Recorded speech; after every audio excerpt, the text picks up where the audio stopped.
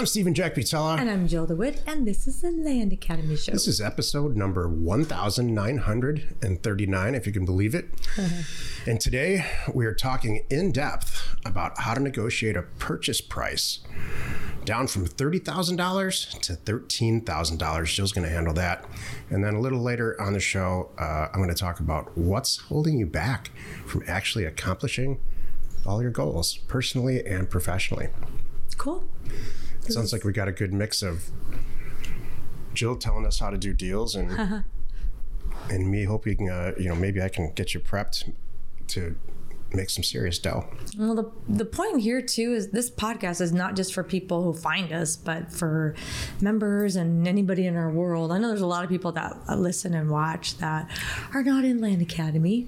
You have told me, and you get little nuggets out of this. So, and I appreciate that. Remember the time it was so funny? I was looking for a broker in a certain area, and I picked up the phone and I just was cold calling. I'm like, I need a broker to sell this property, and I called this guy, and he answered the phone. He's like, Jill DeWitt. And I'm like, have we spoken before? He's like, you don't know me, but I listened to your podcast. It was so funny. It was really cool. So I appreciate that. Good.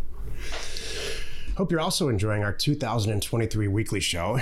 This format's changed. I think this is probably number 4. Each week, we answer questions from our Land Academy Discord forum, review land acquisitions from our weekly Thursday member webinar, and take a deep dive into 2 land-related topics that we just mentioned. And these are usually by request. They are definitely by request. Now let's take a question posted by one of our members in the Land Academy Discord online community. If you want a sneak peek about what that's all about, you're not a Land Academy member yet, check out landinvestors.com. It's also posted out now on landacademy.com, I'm told. It's free in read-only format. It's pretty interesting. If you're into this, it's worth checking out. Okay, Probacorn, I think I got that right, wrote, should most HOA properties be avoided entirely? Just received 2 accepted offers in North Carolina, but both have a $3,397 yearly HOA in a golf community. Both are infill lots. That's hefty. That's really good. So here's a couple comments that some members wrote. First of all, Will wrote, I like this. This is the power of Discord, and I was helping someone about that this morning. Like everybody right there is here and happy to help too. So one of our members, Will, wrote, not necessarily, but a few things to look at for infill lots and HOAs in my experience in North Carolina. Number 1, see if they've already paid the HOA dues for the year and if they will agree to transfer that amount in the sale. Number 2, get details from the HOA on what the ownership transfer fees are. We've been hit with that. I had one under contract that has $7,500 owner transfer fee. Yep. Nope. We've seen that too. Yep. The lot wasn't worth it, and I couldn't get it assigned to a builder to try to minimize the impact of 2 transfers. Yeah. That's a lot. See, that's the thing. You can't get hit with that. And if you do go forward, number 3, make sure you know the doc prep fee for the HOA ordinances. They can add $500 at closing. So there can be a lot of hidden fees. We always think about what are the annual fees, what are the monthly fees, and what are the restrictions. We don't think about the transfer fees all the time, and that's important. And thank you, Will. You are 100% correct. You need to check all that. What's an HOA anyway? It stands for Home Owners Association. Or POA. There's POA's Property Owners Association too. Yeah. Exactly. So you have to decide if this type of property is something that you want to invest in. People make a lot of money buying and selling HOA property all the time. First, you need to decide who your customer is. HOA properties in general, or HOA communities, why do they even exist? Why are some properties in an HOA community? Why are some properties not in an HOA community? HOAs are relatively new in the world of real estate development and subdivisions. In the 50s and 60s, no one ever heard of what an they were non-existent. In the 70s and 80s, it became a new business model. So not only do you build a condo community, or in our case, when we go and buy and sell land, a large swath of real estate, subdivide it into properties, and then sell those properties off and charge an association fee, which is usually responsible for like road maintenance and some other stuff. Unfortunately, what comes with that is rules, a lot of rules. And if you're in an urban area, the rules can get pretty ridiculous pretty quickly, like how long your grass can be. Oh, yeah. How long you can keep your garage door open and pulling in your trash things. So exactly. In my opinion, the spirit of rural living is you can do whatever the hell you want out there. And if it's got an HOA associated with it where you can't have chickens or anything you can imagine. Right. That really narrows, the thick of it is it narrows your buyer base. True. When do we ever want to narrow our buyer base? Never. True. So now you're selling real estate to a very specific buyer, and you better get it cheap. That said, Jill and I have made tons of money, literally tens of millions of dollars in HOA communities in the Southwest. So you just have to decide. We don't buy HOA property almost ever anymore. It's rare, but it's okay. But I know that it's $100 transfer fee, and it's like $100. I'll tell you what really comes up. The ones that I deal with now are like $100 transfer fee, and it's $100 a year, because all they do is there's a sign. It pays for the sign, and maybe,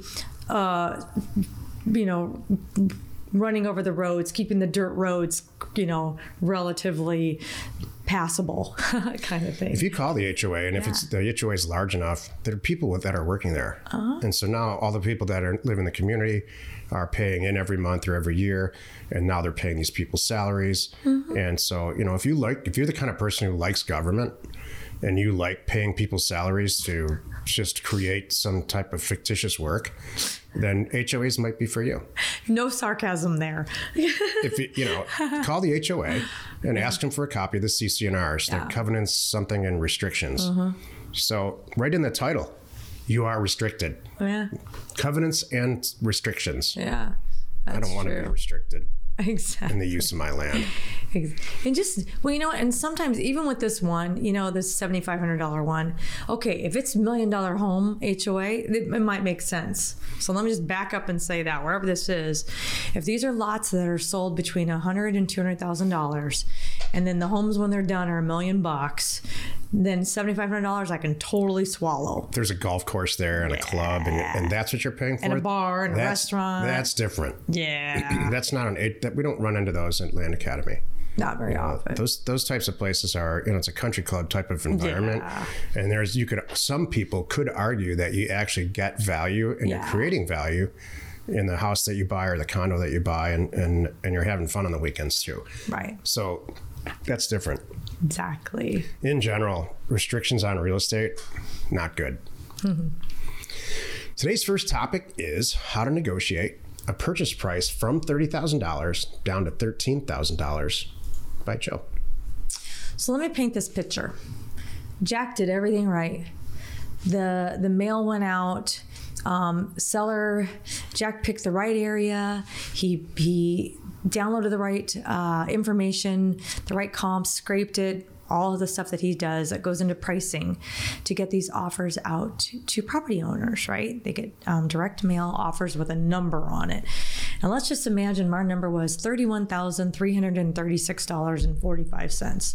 That would be what our offers look like, because it's a beautiful, 80-acre ranch type property. Maybe it's ag. Oh, it's 80 acres of ag. That might make sense. 80 acres for $30,000, huh? Right? So let's just go with that. I don't know. I'll just follow me here. That's good. So the offer comes back, and I look at it, and at first I'm like, this is great. Let's see what we can do. And the guy signed it, and he sent it back, and we're all ready to go. So now I dig in. I go, oh, shucks. This one slipped in. This one isn't zoned the right way. This one doesn't have the access that we thought. This one's not, being used, like farmed right now. Some of them we get are being used, kind of thing. I'm like, shoot. And it's way on the outskirts, it's on the other side of the train tracks kind of thing, where it doesn't command that price. If it would have been over on this side of the train tracks, it would, but on this side of the train tracks, it doesn't. That can happen. Can you account for that when you send out the mail? No. So this is a normal situation. And this does come up, and you just need to know how to handle it. So now I'm looking at this and running numbers again, and it's still a good property. So I'm liking it, but I'm not going to do 30 because I'm going to sell it for like 50. I can't buy it for 30 and sell it for 50. That's not going to work here. That does not meet my numbers, especially when I factor in escrow fees. And the way I do it nowadays, I'm not going to work that hard. I'm bringing in a broker to do it. And I have a great guy in the area. By the time I take all that out, I might net 10. And if something goes sideways, then I'm really worried. So I'm like, all right. So I look at the property. I'm like, I could do 13. Buying for 13 with a commission, with escrow fees, and all of that to sell for 50. Now it makes sense. Now I'm going to do it. So great. That's great, Jill. But you're saying, what now? How do you get the seller on board with you? That's a tough conversation. And that's what we're going to have right now. And even though we put negotiate in here, I'm really not negotiating. So it's... What are you doing? This is interesting. Yeah. No, I'm explaining it doesn't work. And You're here's why. You're explaining the actual... No, I think that's right. That's great. Well, you're actually explaining to the seller why his property or her property is not worth the original purchase price, right, to us anyway. You know what? And that person, just so you know, that's the reason they signed it at 30. They know it's like, whoa, that's a good number, right? Remember, I want to sell it for 50. So they know, whoa, I'll take 30 all day long. So this is what you have to do. First thing I want you to do is everything I just said. Do your homework, do your due diligence, and get all your ducks in a row, and be sure that you still want the property, right? I love it. The access isn't great, but it's not paved, it's dirt, fine. And we have legal access, fine. So that all checks out. We're good with that. It's not as close to town as I like, but at 13, I can make this work. So, and I would write this stuff down. I want you to have a couple points, not 20. And I don't want you to make up stuff. It's okay to kind of say, I wish it was closer to, or it's not as close to this. I want you to have real reasons why it doesn't work for you at that price. And you're going to call the person back and talk to them. You probably had a conversation. I hope you had a conversation with them before. You may or may not have had a conversation. It may have just been they signed it and sent it back. Either way, it's going to start out with, hi, I'm Jill. I got your signed purchase agreement. I'm so glad that you're excited and you want to sell this property. We got to talk. Something like that. And they're like, okay, you're kind of prepping them. First thing I want to know is, what do they know? Have you seen the property? When was the last time you've seen the property? A lot of people have never seen it. They don't even know what's out there. They may think that Amazon is next door and that's why you're setting this offer. They may have inherited it, owned it for 20 years. Who knows? A lot of the time they haven't seen it. They haven't been out there. It's not their property next door kind of thing. So we got to find that out, or just, kind of gauge what they know. And then you know how to come at it too and go, all right, well, you're either going to say, as you may have noticed, nothing's happening in that area if they have seen it, if they are not far from it, or you're going to say, let me tell you what's going on with that area because you haven't been there in a while. And this is where you start filling them in. All right, so I see that was going to be hopefully the path of growth when you bought this back 20 years ago, but it's not what's happening now. So I looked around, I did all my numbers, and well, let me get to that. First, I'm going to start giving them 2, maybe 3 things that are concrete of why it doesn't command $30,000. Like, I wish it was closer to fill in the blank. Anybody who's going to be out there, they're kind of out there. They're going to have to drive this far to get their mail and milk. Number 1. Number 2, I thought it was paved. Turns out it's not. It looks like you do have legal access, so I try to make them feel good that it's a good property because I want it, so that's good, but it's not, I can't really get every vehicle out there, so that's going to be a little bit of an issue. And then the third thing is, I just looked at properties in the area and they're just not commanding that much. I looked back and, something like that. I want you to have a couple good things so you're kind of setting the thing for them like, oh, all right, I kind of thought, and let them talk while you're doing this too. Don't give them a speech. Let them talk. I want a dialogue. I want them to go, I kind of suspected that, or yeah, I remember that. We all thought that was going to be a big airport, but it's still just a little, private thing. And maybe I think there's, 5 planes a day that land there. And you can say, yeah, that's exactly what it looks like to me too, kind of thing. So then you're going to go, so now here's where we're at. After now we've got them all, knowing where you're coming from, and you've explained why, it's not as great as you thought it was when you sent out that offer for $30,000. So now what you're going to do is say, but I do like the property.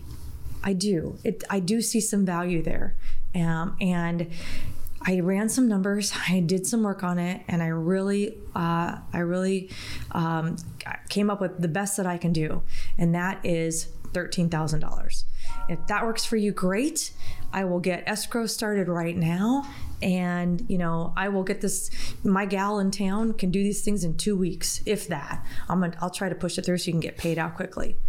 And let them talk. Let them breathe. Let them think. And let them come back to you, kind of thing. Do you want to ask me questions yet? So what percentage of the time does it work? More than 50. Yeah. More than 50%. That's just really important to retain from what Jill's saying here. She's got a pretty patented, experienced way of legitimately reducing a purchase price so that it works for her acquisition criteria. See, in Land Academy, you're supposed to establish an acquisition criteria before you even start sending the mail out, before you even start to look for places to send mail. And so if these properties come back and they're not fitting your acquisition criteria, it's extremely important to not just go ahead with the deal and see what happens. Right. That's what most people do in life, and it doesn't work out. Mm-hmm. If you're at all questioning the purchase price that you offered, this doesn't mean that you sent the mail out wrong. No, not at all. What it means is it came back, and there's some legitimate issues with the real estate that you could never see in the assessor data that we use to value property, and you're adjusting the price legitimately. What you don't want to do is make this your business model, where every single property, because we all know people in our personal lives, they may be living in your own house that have to negotiate everything. Right. That's just who they are, and that's not what we do, and that's not what Land Academy is for. We're not here to squeeze every single nickel out of a seller so that we can make more money on the sell side. That is not this model. Right. But if the property's not fitting the criteria, it just doesn't. It just doesn't command that price. What's the real cure-all to this? Send a ton of mail out. True. So now you're looking at not just this one deal that needs to be reduced from 30 to 13. You've got 22 of them. Yeah. And if she's at a 50% strike rate and you're brand new and you're at a 20% strike rate, you're still going to do a bunch of deals. Well, let me finish with this, and you're right, because it's like dating. I just say this. It's just like dating. When you up your numbers and you know that you're going to have a date on Saturday night because you're dating 4 people, right? You're not hung up on one person because you had one halfway decent date. You're dating 4 people. You're going to if this guy doesn't want to go, I'll go with another guy. Yep. I got 3 other guys that I would love to go to dinner with, or who would love to come to me with this. This concert. Works both ways. I know it does. Exactly. Trust me, I learned it from a guy. We women didn't come up with this. You men came up with this. I'm learning, and I'm trying to help every other woman. If you're in the beginning of a relationship with a woman and she's not compliant, like a seller's not compliant, sends out some more mail. Is your girl compliant? That's going to be next week's show. How to have a compliant partner. How to make your seller compliant. Yeah, it's awful. No, but back to this. Okay, so let me tell you how this is really going to play out now. You're like 50%. What are you talking about, Jill? Yeah. So remember, we had a conversation. This person and I are talking about this, and I'm explaining the situation. Sure, they're going to be really disappointed right now, right? But you told them all the reasons why. Now, if they're not, there's a couple things that are going to happen. One is they're going to go, okay, fine, I get it. Let's do this. That's the dream that's going to happen right there. Number one. Scenario, and then you do it and you follow through, man. That's what I'm saying. You better, when you call them back and you have that number, you better be ready to go. It needs to be a number that you feel great about. If something else pops up, I don't care, because I got it for 13 grand. I know this is going to work. All right. Scenario number 2 is they're going to go, oh, jeez, that is not what I was thinking. Oh my gosh. Okay, I need to sleep on this. I need to talk to my wife. My brother expressed interest. That's going to happen. I need to make some calls. Totally cool. That's totally fine. I get it. You want me to call you tomorrow? When do you want to talk? and set up a time that you're going to call, have the right number, and be ready to go. And so they can make their calls and be ready for you. That's number 2. And then number 3 is, what the heck? Hell no. It's not going to work for me. I only wanted 30. I really wanted 50 because they want retail or be above retail. Let's even go there because they do. They don't even know what it's worth. And 13? Nope, not going to work. Sorry, have a, whatever. Okay, totally get it. Would you just hang on to my offer? Tell you what, I totally understand and I get it. And I know that would be hard to hear from me too. So please just hang on to my letter, leave it on your desk. Think about it. I'm going to be available. I'm usually available in the afternoons. And if you change your mind, please give me a call back. And I can get this going really fast. I'm ready to go. And let it go. And watch how many times you got to leave the door open. You got to be understanding to them, and you got to leave that door open, and they will come back. They will call you. It might be a day from now. Like the guy that we had, the first situation, he wanted 20 and I was at 5. And he called me the next day. He was like, what? And he's like, I'll take your 5. He's like, how fast can we do this? And I ran to the bank and we got this thing done real quick. But the other ones, they'll probably make those calls, and it might be 30 days. It might even be a little bit longer.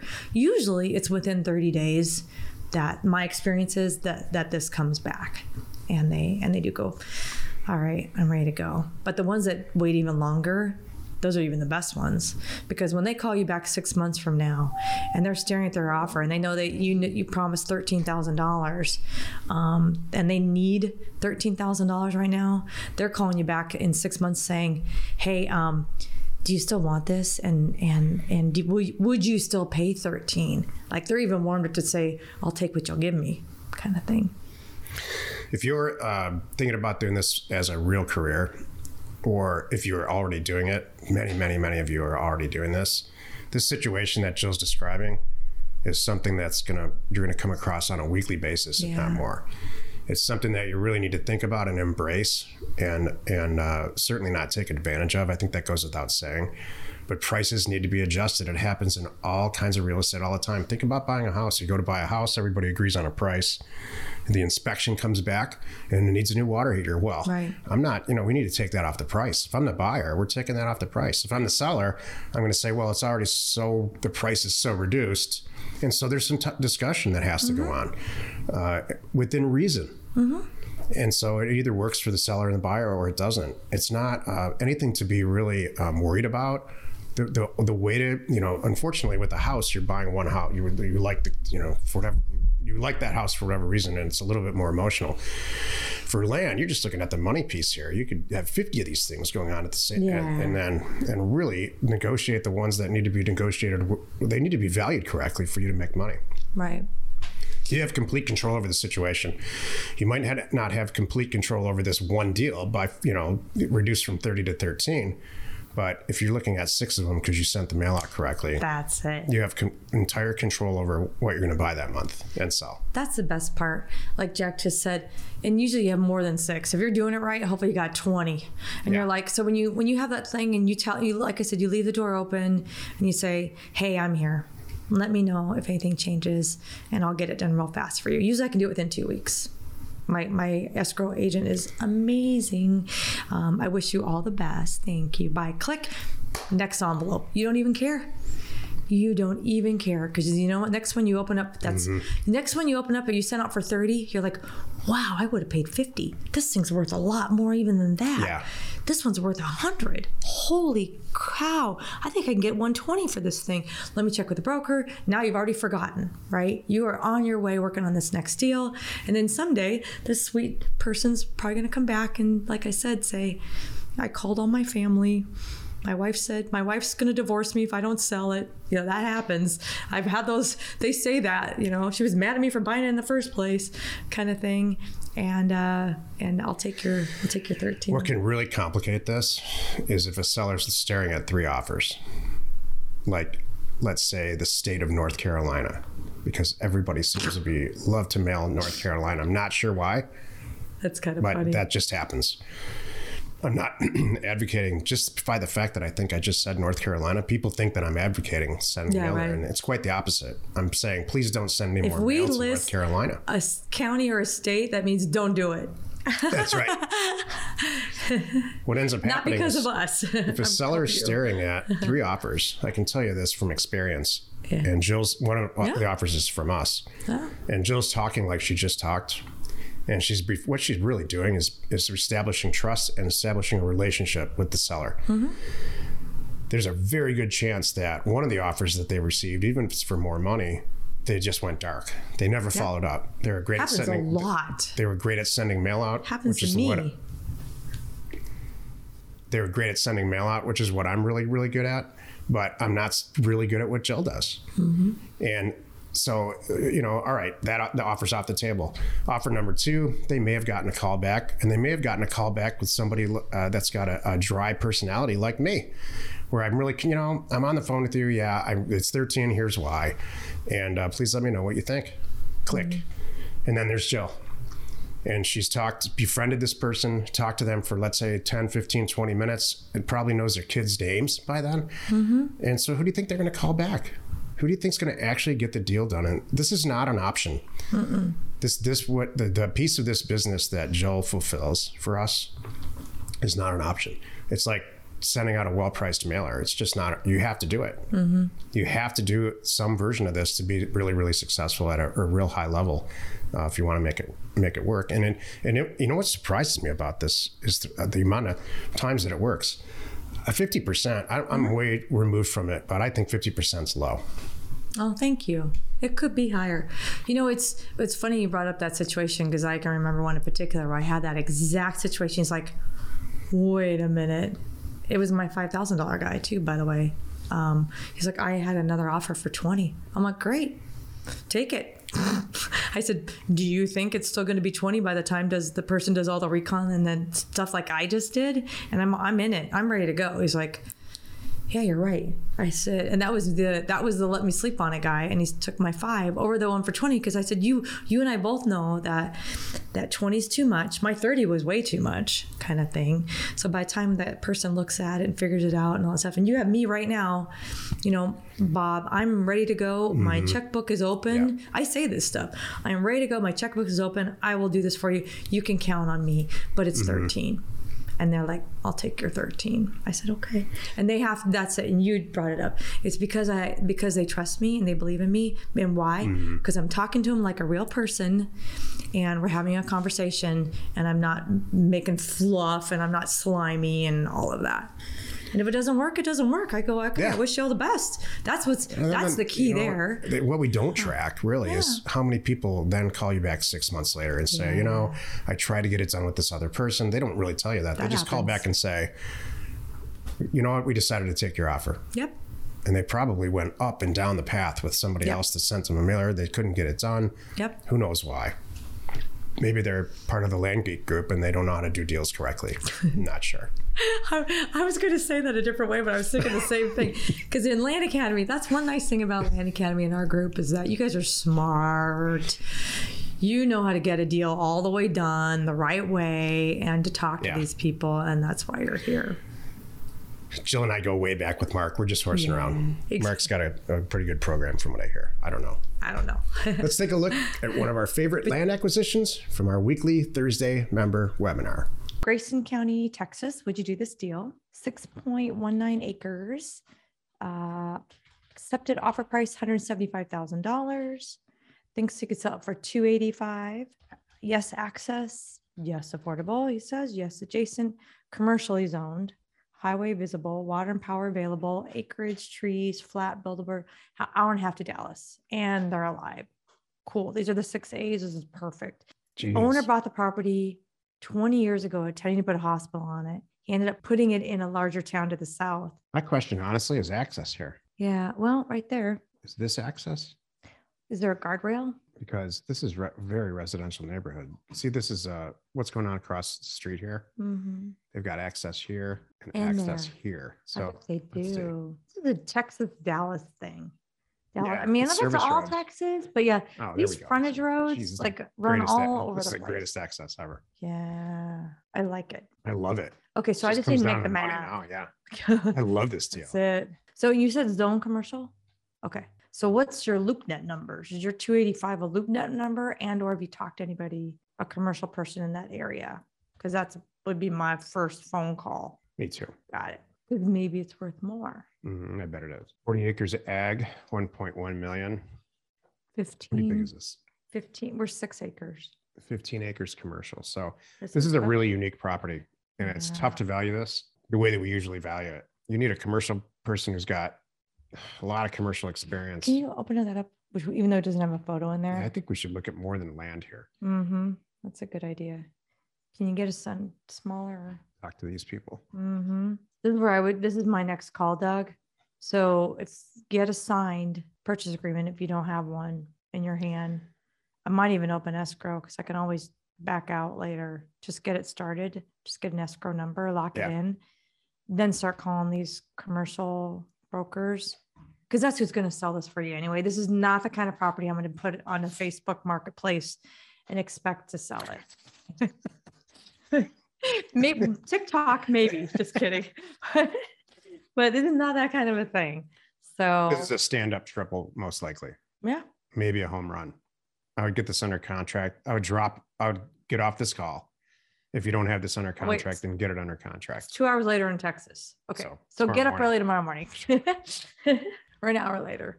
It's 4:30 in Texas. They may not jump up and down, but It's a great piece of dirt and a great opportunity. And now it just becomes digging around to find something wrong with the land. Mm-hmm. This is what makes it so interesting because somebody already saw the value of the location. I would buy this all day. I would buy this almost just to see what's going to happen. Mm-hmm. That's the new Dollar General location for that Or area. whatever. Yeah. Something. Great deal. Great way to start up a call too. Yeah. Doug, if you need any help with this, let us know. Joe will gladly help you. I'll write that check. Do you want to learn more about us and what we do and learn more about Land Academy? Get our free ebook. It is awesome. It tells our whole backstory and gives you all kinds of insight to what we're talking about sending offers and getting this data and pricing these offers and how this all works. So go to landacademy.com and download the free ebook and then horse around there. There's all kinds of great stuff there. You can see the back end of our Discord group. You can, see testimonials from some of our members. There's just tons of information there. Hey, don't forget about offers to owners. True. Jill and I have a full-blown commercial printing company to fulfill your order for sending offers out to owners like we talk about on the show all the time. It's the nucleus of our business. So check out offers, 2 owners.com. They have specials and promos going on there all the time. Let's take another question posted by one of our members on the Land Academy Discord online community. Again, if you want a sneak peek at the Discord channel, which I really highly recommend, please go to landacademy.com and check it all out in, let's call it read-only format. It's free. All right, so here's another question. Clay wrote, I received a signed purchase agreement via email yesterday and responded with thank you and a simple question about the property. I also called them since they had provided their phone number in the email as well. They responded saying they didn't want to sell anymore because I was fishing and I should already know about the property already. That's hilarious. Has anyone ever... To which I say, great work, because you did your job sending the offer out. Yeah. Because if you send these offers out correctly, I don't mean to interrupt you, but if you send these offers out correctly, they think that you only sent one offer. Yeah, that's true. Not 70,000. That's true. Has anyone ever had something similar happen to them? Any advice when it comes to receiving signed purchase agreements via email? Also, I'm curious if there is possibly a better way to approach a situation like this through email in the future. Thanks. I'm kind of curious what the question was, because if the question was zoning or something, like it should be something like, it should be, if it's something that you could have reconned on by calling the county or looking up yourself in Parcel Fact or something, then that's true. But if it's something like, it looks like there was a mobile on there, as a mobile still exists, then that guy has an attitude problem and you just need to maybe come at it another way. I would call him and just say, you know what, I'm not right there, and I'm not able to do a drive-by this week. So that's why I'm asking you, is the mobile still there, and is anybody in it? And that's fair. There's different cultures. There are very different cultures around this country. And when somebody receives an offer for a value for their property that they think is less than what is in their head, it could be fiction. True. They're going to respond certain ways. A lot of it's based on the cultural area that they live in. If people I'm from the Midwest, so I can say this very directly. Everybody has to argue and scream in the Midwest about everything. And then 10 minutes later, if it goes okay and everybody plays the little chicken game, then everyone's friends and you might get a deal done. But there's arguing first. In the West Coast, everybody hugs first, yes. Then they talk it through, and the deal may or may not get done. This explains, welcome to my life, by the way.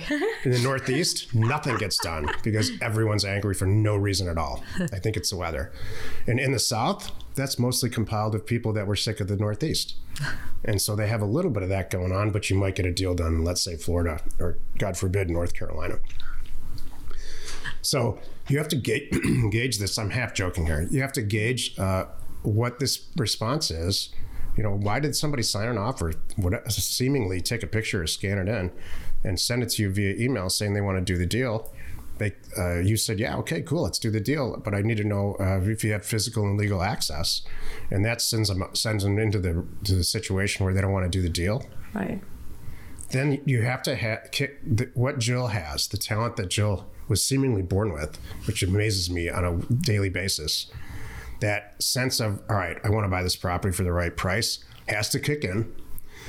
My innate response to that situation is, cool, we're not doing the deal. Yeah, I'm fine. going to open the next one. Okay. Her innate response to that situation is, what's going to take to get this deal done? If I offended you with this question, I do have a few more questions. Where would you like me to get these answered so we can actually get you a check in the mail? Exactly. Yeah. You signed it for a reason, kind of thing. I love it. Sometimes no doesn't mean no. Yeah. I was going to say, yeah, I loved your thing. Sometimes people are just cranky. Maybe had a bad day. Yeah. Who knows? It could be something. Or, what my other gut instinct on that was? Like, what if there's something glaringly wrong that he's like trying to push this through and like intimidate you to do the deal? Like, watch me. This thing's not worth anything. She's going to get the upper hand, Jill is. Oh, yeah. That's just how it is. I just need to know the truth. And then I'm going to make a decision. That's it. Look, they're not engaging you unless they want to sell it. Yeah. No matter how mad they are. Totally. They want to sell the property. He wouldn't have done that. They're just disappointed. Yeah. It's kind of funny. Today's second topic is what's holding you back from accomplishing your goals. This is a really, really important topic because I feel like I have a lot of personal experience in this. I didn't walk out of college and then got a light bulb over my head and said, hey, I should buy and sell land. And we should do it out west because it's cheaper and easier. And I don't think it's as prevalent as it is in the Midwest. No, you have to push yourself out of your own way and really look at what you want to accomplish and why and how and map it all out. Mm-hmm. I would love for you to do this topic with you. Do it. But ask me some questions. So have you ever been, what's held you back, if anything? That's a good question. You know what? It's funny. I do not suffer from this. And I think it's because I, for whatever reason, have a lot of confidence. Well, did you accomplish... I'm not afraid of anything. You worked for American Airlines for 18 years? Mm-hmm. And I worked in a public accounting and did all kinds of stuff that I did not want to do at the time, nor would I ever go back to. So that helped me accomplish my goal. You know what my goal was back then? Well, goof off and travel. So it wasn't money driven? No, it wasn't money driven. Wow, I've never known a single minute in my entire life where it hasn't been money driven. No. Are you kidding? I just wanted a job that I could afford to travel and I had all the benefits. So come on, my first trip of myself, I went to Greece. With my girlfriend, I'm like, this is the greatest thing on the planet. So that's what we would do every weekend. My friends we would go to London for Saturday night and come right back. I've done that too Because you several could. times, actually. So, and especially back then too, we would get first class tickets, and you would get it was like confirmed seating kind of thing, like because they wanted you to know the experience and wanted you just so you could sell the product. So why would and had the flight to London was, you know, sometimes more fun than in first class than the London part of it. So like, this is great. I haven't eaten so well like this in a while. So no, that was my goal. You know, I think the difference is for me though, I don't set crazy $5 million in my bank account in 1 year goal. I wouldn't do that. My goals are like, I'm gonna lose weight, I'm gonna get in this size, and it's attainable. Not I'm gonna be a supermodel or I'm gonna be a jockey. Yeah. You know, like not attainable. So I always pick attainable goals, but stuff that, you know, I gotta work at it. And, you know, by the end of this year, I wanna be able to take this trip, I wanna afford to do this, and I wanna pay off my car. You know, something like that. Those are my goals. I want to not worry about my mortgage. I want to, you know, have kid college funds started, all that stuff. So, but then getting to those goals, to me, I set it out, I have it in my head, and it's always on my mind, and I don't beat myself up when I fall down. I think that's a lot of it, because I know a lot of people that are like, well, okay, there's day 7. It's January 7th, and I've eaten like crap all 7 days because I had the flu, and then this, and I was traveling, fill in the blank. Not gonna happen. Nah, I'm just not gonna, it's not for me. Like, no, so what? Pick it up the very next day, pick it up the very next hour. You know, you've heard me talk about, or may or may not have heard me talk about, do you want to be a land investor? Well, great. Tomorrow morning when you wake up, you are a land investor. That's how I want you to think. You're going to get up in the morning, you're going to start having it in your head, you're going to start making decisions just as if you are a land investor. And why are you not? I mean, this is my crazy confidence. Who's going to tell me I'm not? I mean, I'm making my website. I decided today I'm a land investor. You know, I'm going to get a hat made, and I'm going to start getting my website done, and this, and this, and this. This is all the stuff that we do in Land Academy.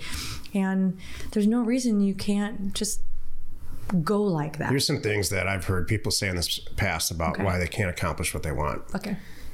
I don't have enough money. That's a big one for me. I'm not smart enough. I don't have enough time. Okay, I'm listening. I'm too busy with, I have 2 little kids. I can't do that. I don't have time. I'm a mom.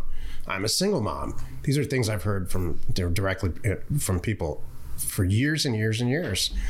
All that means to me is up to that point in your life, somebody's been telling you you're not smart enough. You know, maybe you weren't the best student. That doesn't mean you're not smart enough to do this at all. I wasn't the best student. And so you have to either overcome these things with a will to succeed, which, you know, is roots from some type of confidence. Yeah. And believing that whatever was told to you up to that point, you know, you just don't believe it. Yeah, I am smart enough.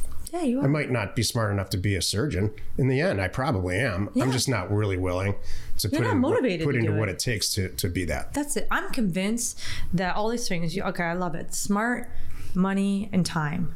I'm convinced they are all accomplishable. You're just not motivated to do it. Especially there's some reason you're like, man, I don't want to work that hard. Okay, let's just be honest then. You don't want to work that hard. That I can understand. Whatever it is, you know, and money. I don't have the money. I can't start this. So what? So wait 6 months, save it up, get another job, do something else. I used to coach long in a past life, another job. I would talk to kids about they want to go back to college and they didn't have a lot of money. And I'm like, okay, what? And actually back then it was, my favorite was like UTI and MMI. I worked for that school.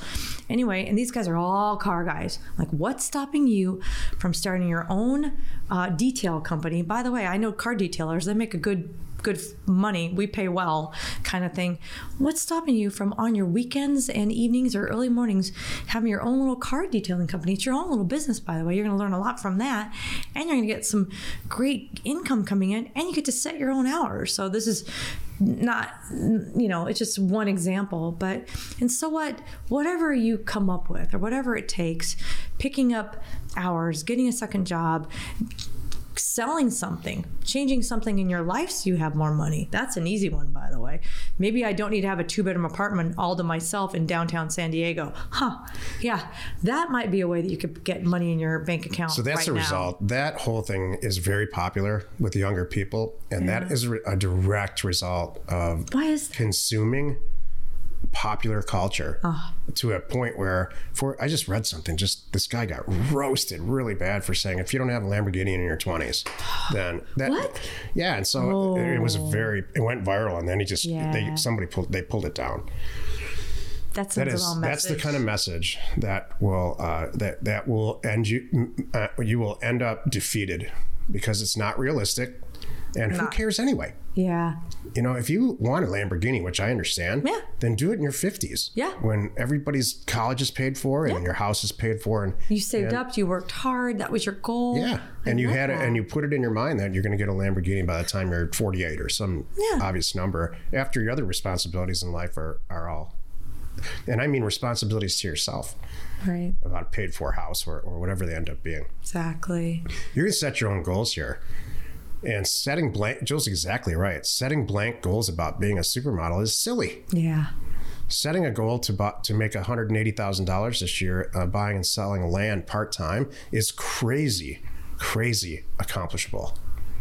And then increasing that to $300,000 in next year, and then maybe after 36 months of doing this, quitting your W-2 job so that you can make a consistent $300,000 to $500,000 a year because you know what you're doing, is very, very realistic. And honestly, and it's honest, and it doesn't take a ton of time to do it. Right. Setting a goal like within the next 8 months, getting a novel completed part-time, getting up before your kids do, or doing it after they go to school or something like that. Very, very accomplishable and potentially very profitable. Maybe writing software in the same exact way, and selling a portion of it or all of it as an exit strategy. Those are all accomplishable goals. I know this for sure. What holds me back at this point in my life, in my 50s, from accomplishing goals that I have, is that I hate what I'm doing. I have the confidence to do it. I know what I'm capable of and what I'm not capable of. But things change over time, and if I'm not interested in doing it, then you're not I'll make reasons. Jill and I are famous for this. There's a bunch of stuff that Jill loves about buying and selling land and running Land Academy, and there's some stuff that she doesn't. And it's real obvious what she doesn't like. And and I could be describing myself, it's the same thing. And so what we do together is to work on either hiring people to do that part of the business for us or eliminating it. So that's what our goals are right now. Our goals are not so much financial any longer, because we've long accomplished those. Both with land and everything else that we're involved in. What I'm interested in more now is applying myself where I'm most effective and removing the stuff that I don't want to do. Exactly. That's really, really good. I want to add to this about these goals that we're talking about. If you, like you brought up that 180, we're going to work with 180 a year. Maybe that's your goal. I'm going to join Land Academy, learn how to do this. I hear all these guys making a lot more than that. Let's just even just say $100,000. Yeah, 100. I want to make $100,000 doing it this year. That's going to show me this is possible. It's going to catch, I can breathe. And then after next year, maybe I'll start looking at replacing my day job, if that's what you want, kind of thing. So walking around going 100,000, I got to get 100. You can't look at it like that. Now you got to break it up and make it into attainable. And this is in our equity planner, which you're going to do coming up in a couple of weeks, a thing for our new members that just joined too. But in Land Academy, we have an equity planner sheet that we share with everybody, and we talk about often, especially the beginning of the year. What are your goals? You want 100,000? Let's divide that up. How much is that a month? Great. Now, how hard do you want to work? Do you want to do 1 deal a month, 2 deals a month, 4 deals a month? What's your threshold? Because the more deals you do, the less you need to make on each deal. When you back into that, you could look at like, I don't have to work that hard. If I do 1 deal a month and they each net $10,000, well, heck, there's my $100,000. Netting $10,000 a deal in this world that we're in is really, really easy. Yeah. So and that will show you what's possible. Then now you know, all right, now next year, do I want to double that? Do I want to quadruple that? Or if I do 4 deals a month now I'm at $400,000 a year. Look at that. And you notice I have some wiggle room in there too. Maybe 2 months you're busy. I don't know. You have some wiggle room there. So this is really good. I think the place to start about accomplishing your goals is to really sit down and have an honest conversation with yourself about what you want, what you're actually interested in, and what you know you're capable of. Yeah.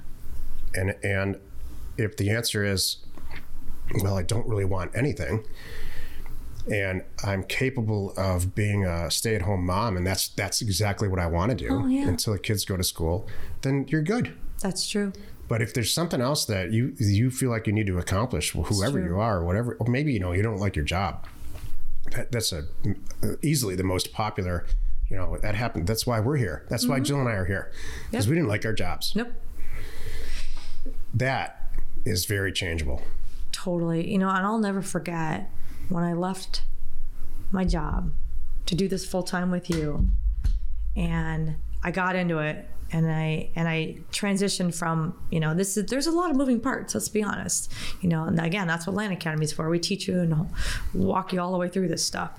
But, when I transitioned, I just knew that this was my goal, being my own boss. That's probably it. Because that's part of my own boss. I get my time. If I don't want to work today, I don't have to work today. Mm-hmm. Big deal. So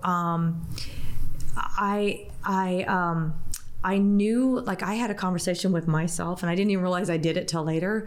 But my conversation was, I will never go back. Me too, Jill. If it comes down, and there were times years ago, you guys know this, have been with us for a while. Boy, there were rough times during last downturn where it was you and me, baby. Yep. And we didn't have a staff. We didn't have an office.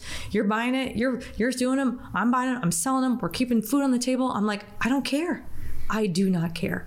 If it comes down to you and me, I know we can have a nice life. I made partner at the accounting firm where I was, and I told him to go pound sand. And that was the best decision I ever made. Yeah. And I went and took some money that I made from buying and selling long-term care facilities and applied it to this. If you read the ebook, it's all in there, the Land Academy ebook.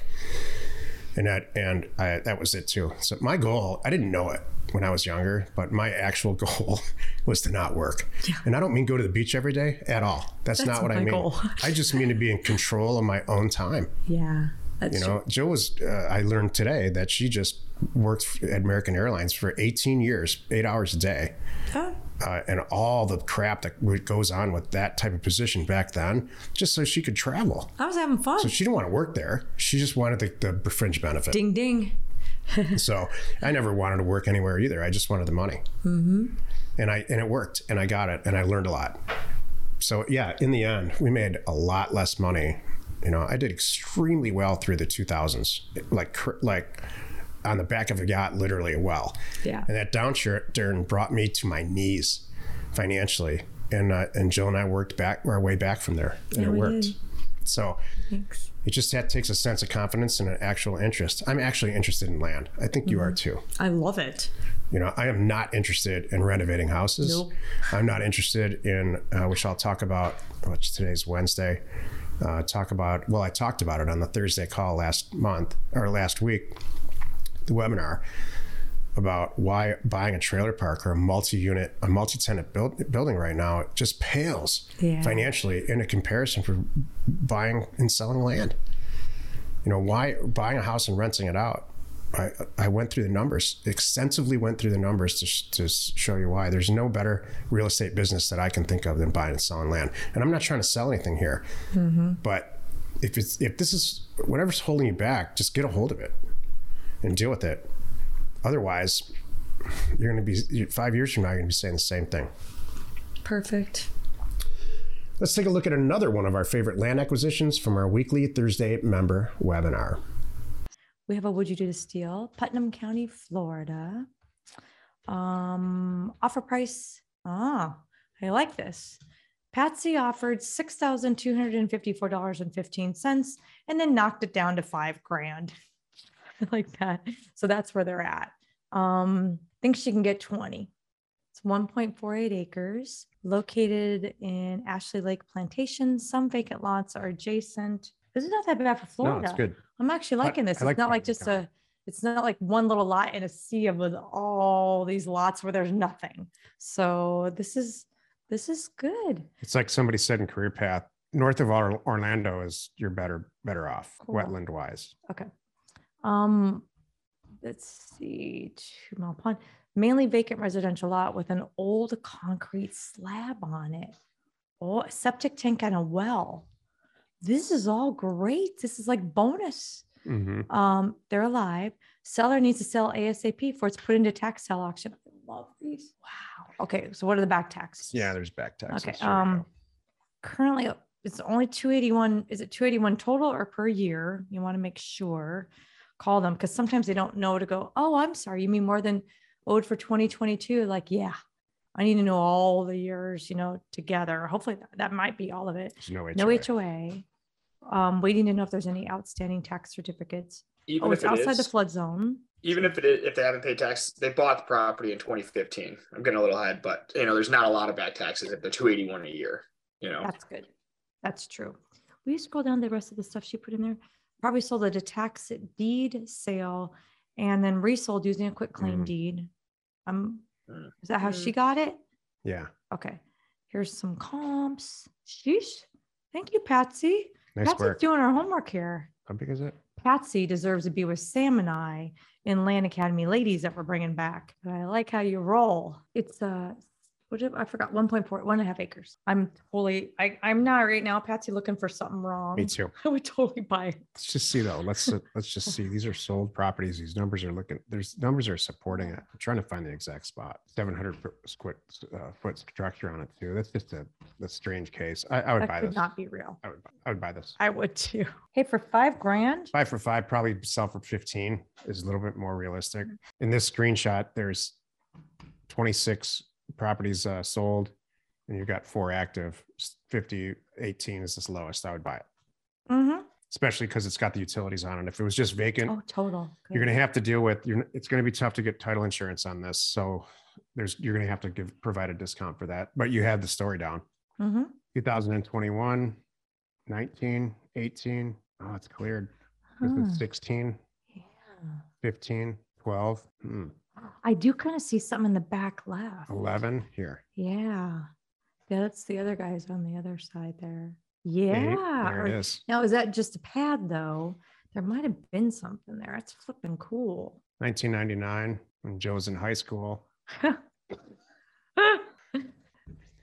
Oh yeah, you can, there's something there. That's what I think. And that's 2021.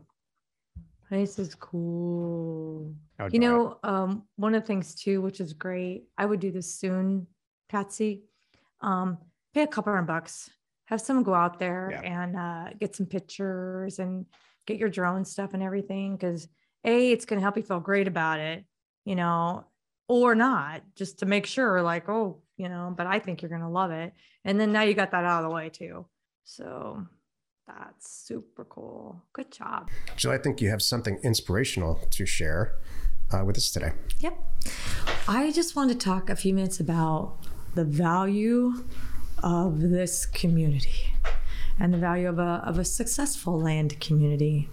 It's kind of funny when we first, I was talking to someone about this the other day. When we first started Land Academy, it was because people asked for it. They're like, we had people going, can you tell me what you're doing? Can you teach me what you're doing? Can you teach me what you're doing? It was our buyers.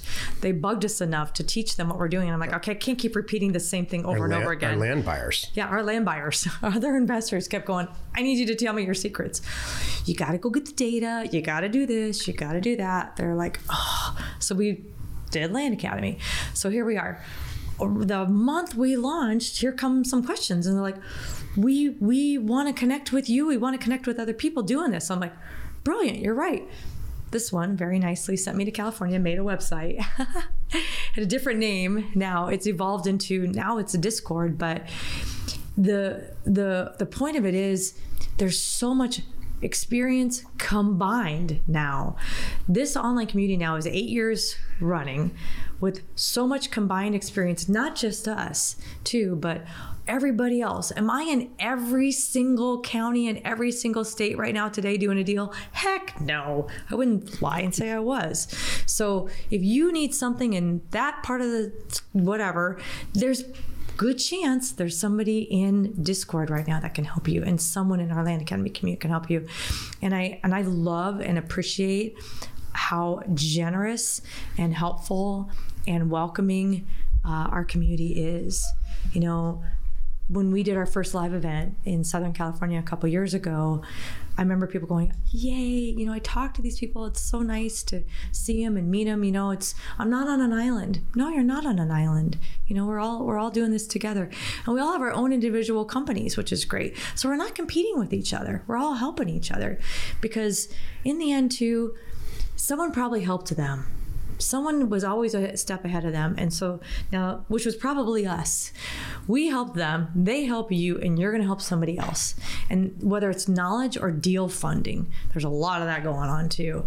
This community is packed full of like-minded people with goals just like you. Did you want to add to that? What? How do you add to that? Aww. All right, Jack, do you have something informational you would like to share? My topic today is Business 101. Okay. And I think that a lot of this gets overlooked. I think people come to us maybe brand new from not really experiencing any type of business. So I'm going to go over a few terms and concepts of that really helped me back in the day. And then if you're more established, and you've had a business, or you've been like, let's say, for whatever reason, we have a lot of career retired, or maybe at the tail end of their career, corporate salespeople. You know, there's some good information here to think about, maybe how you could potentially change your already existing land business. Your business needs to make money. This is good stuff. If it doesn't make money, it's a hobby. And hobbies are expensive. But you're here to make money. And that's the first thing they teach you in accounting. You are here as an accountant to create shareholder wealth. So let me translate that for you. If you're a public accountant, you're brand new, you're working 80 hours a week, and your client is Tesla, because it's a publicly traded company. Your job as a junior accountant for a big accounting firm is to create shareholder wealth. That gets completely overlooked and undiscussed, especially in this environment that we're in now, where shareholder wealth is it's celebrated but despised for some reason in many, many, many circles. So you're here to make money. And as an accountant for Tesla, it's a lot harder to do that than it is to buy a property for $30,000 and sell it for $60,000. You're in a community like that. You have a decision as in business to either make something or buy it. It's called a classic make-buy decision. A person who owns a manufacturing company buys raw materials, they machine it somehow, they injection mold it, they cast it, and then they do it, hopefully a ton of them, because they're filling an order. And that raw material, the cost of the equity that they generated from themselves, they're making money because they made something. Mm-hmm. Or in a case of, let's say, a television, all the components that went into it, the value of them all together working as a television is worth more than the components on their own just sitting on a desk, let's say. That's the make decision. Or you can buy something and improve it, which is what we do. You can buy real estate for a very inexpensive price and resell it, create some equity for yourself, which is our business model. Or you can buy a piece of real estate and improve it, creating equity and selling it. It's a make-buy decision. Think of McDonald's. You're taking in all this raw material in the back. You're creating hamburgers. You're utilizing all the years and decades of marketing and selling hamburgers. You made something. You have fixed and variable costs. This is one of my favorites. Think of McDonald's. McDonald's has to build a building, put all kinds of equipment in place. They have to staff. They've got to put people, train people. They've got to put in playlands or whatever else they're going to do long before that first person walks through the door to buy a hamburger for $1.50. Those are all fixed costs, all of them. The only variable costs in McDonald's are the food itself. So they're very heavily fixed costs. Think of a manufacturing facility. They've got to go lease space, buy huge multi-million-dollar machinery, and then they have to go, once they're ready to make parts, go take in bids or whatever. There's a lot of fixed costs and upfront costs. Everybody loves variable costs. The variable cost for us, by and large, is buying that actual piece of land. Buying a land for $30,000, we know it's worth $60,000. Mm-hmm. So all we're doing, the vast majority of the money we're spending, a fixed cost arguably could be your phone or your computer in our business, and potentially the mail. There's a chance that you're sending out 5,000. I don't know how this would happen, but you're sending out 5,000 letters a month, and you're just not generating any revenue.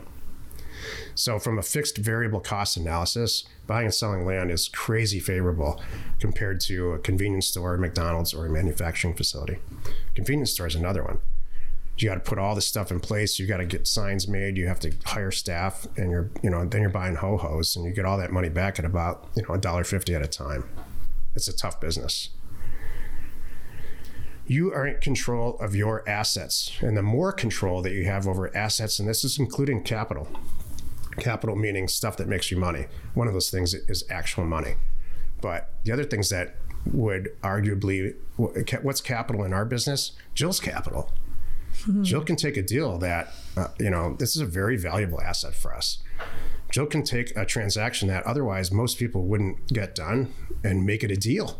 How do you place value on that?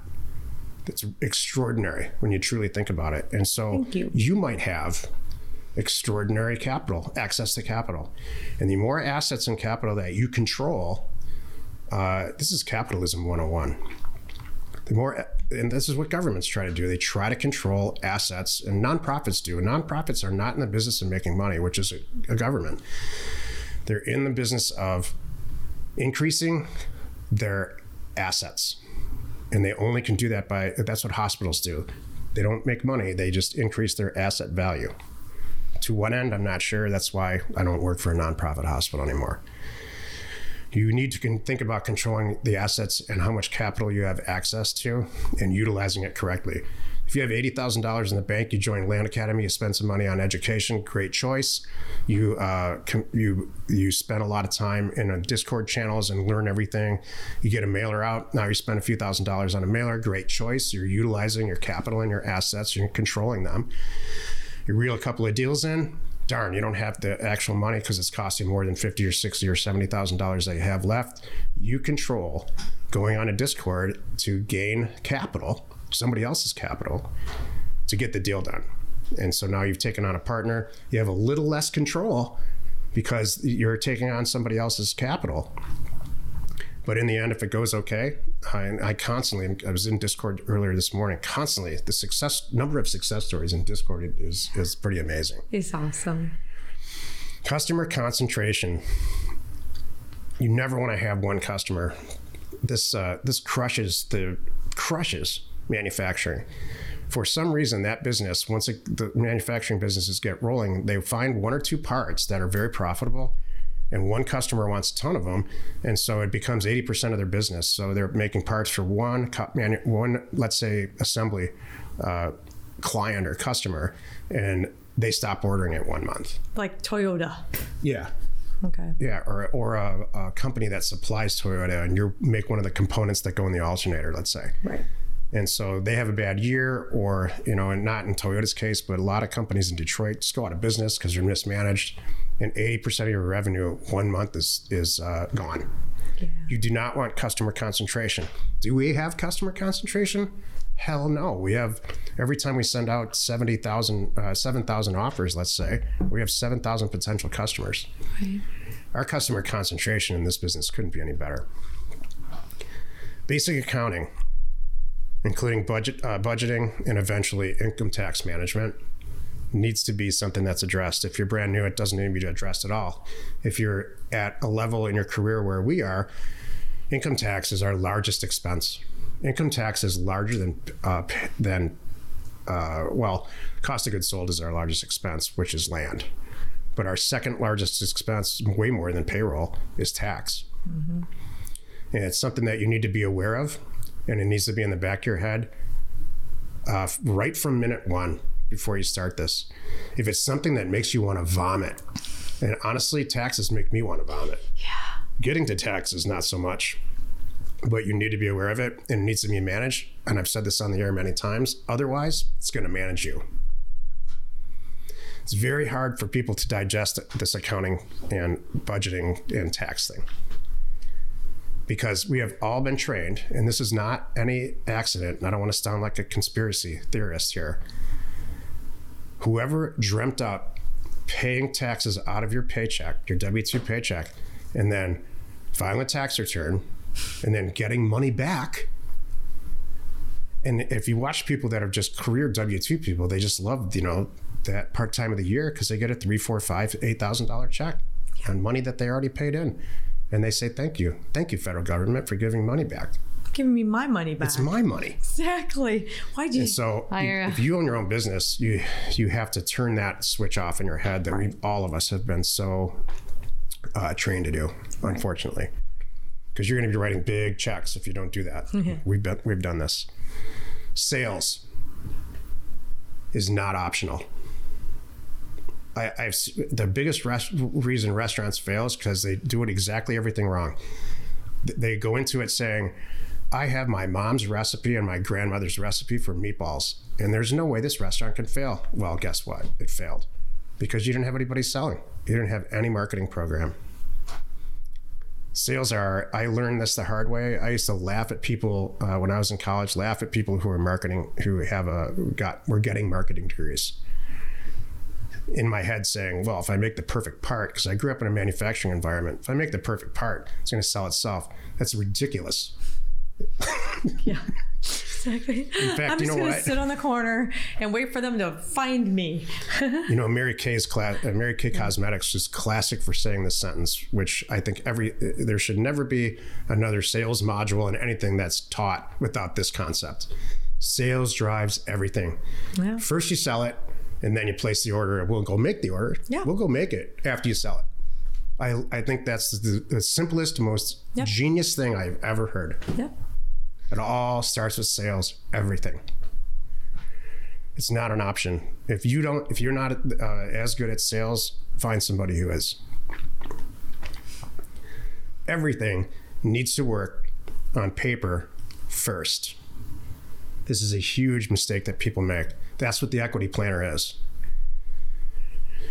I want to make $100,000 a year, and I want to do 8 or 10 deals. Okay, good. I've got to make about $12,000 net for each deal, and I only want to buy for 30 and sell for 60. That's good. It's $20,000.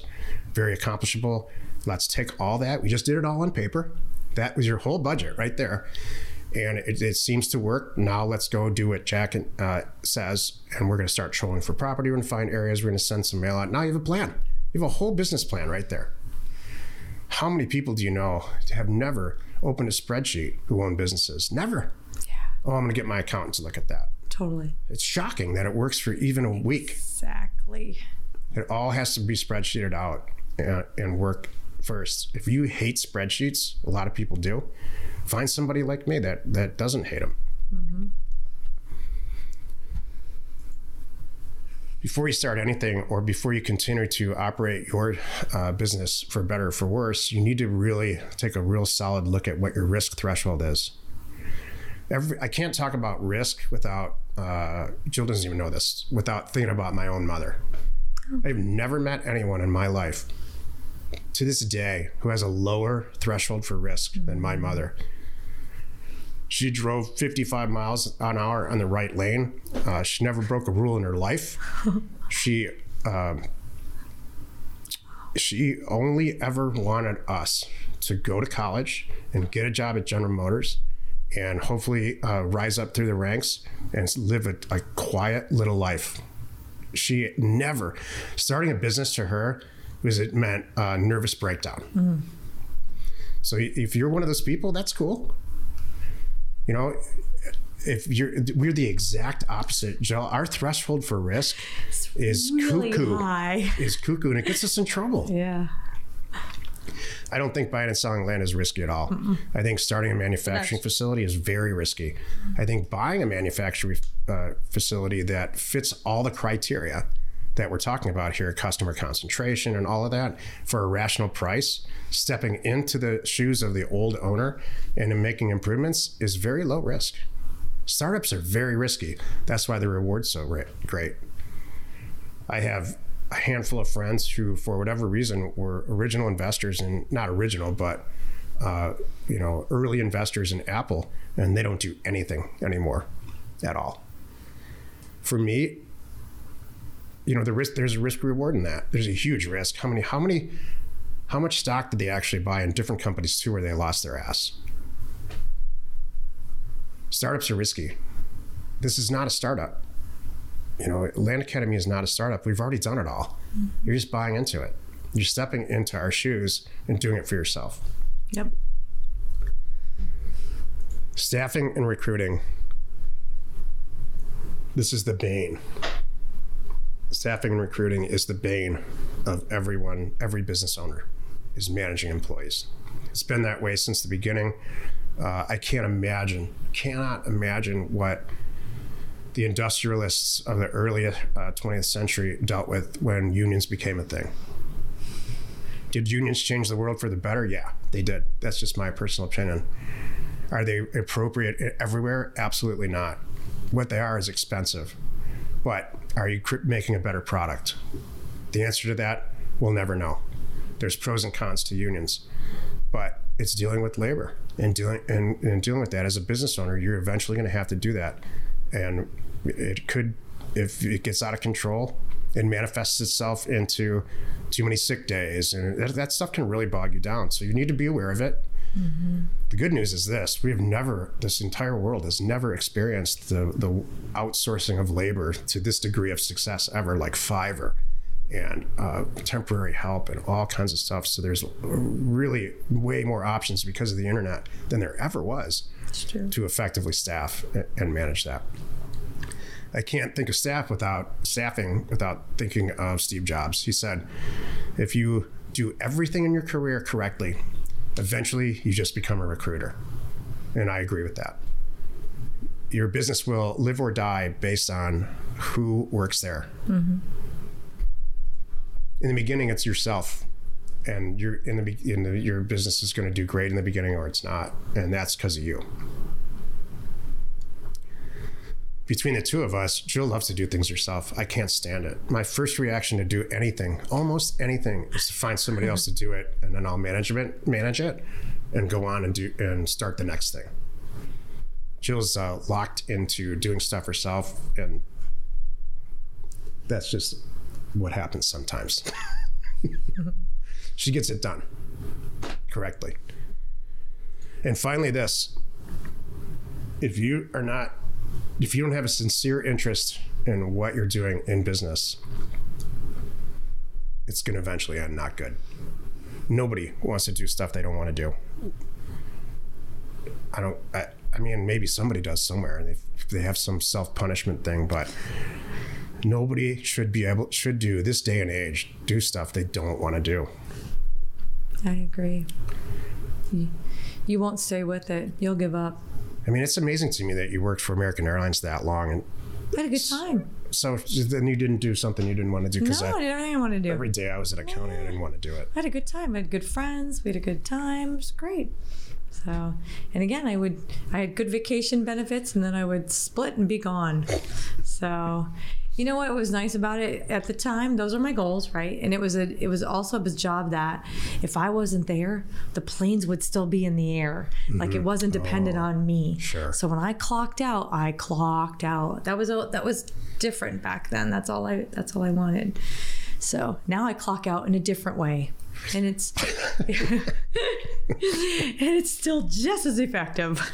You know what I hated about It's work? on our RV or something like that. What I really disliked about working is whoever was above me was forever unpleased. They were unpleasable. So whatever I was producing, this is, we had computers, but it was nothing like it is now. True. Whatever reports we were doing, go back and change this. Everything got redlined. It was not, and it wasn't because what I was producing was, I learned later, bad. It was just, that's how they justified their existence. It's so inefficient to work for somebody else, especially in a big company. The inefficiencies crushed my soul. It sounds like you didn't care. You just wanted to go to Paris. Yes, that's exactly right. You nailed it. Join us next Wednesday for another interesting episode. You are not alone in your real estate ambition. We are Jack and Jill. Information and inspiration to buy undervalued property.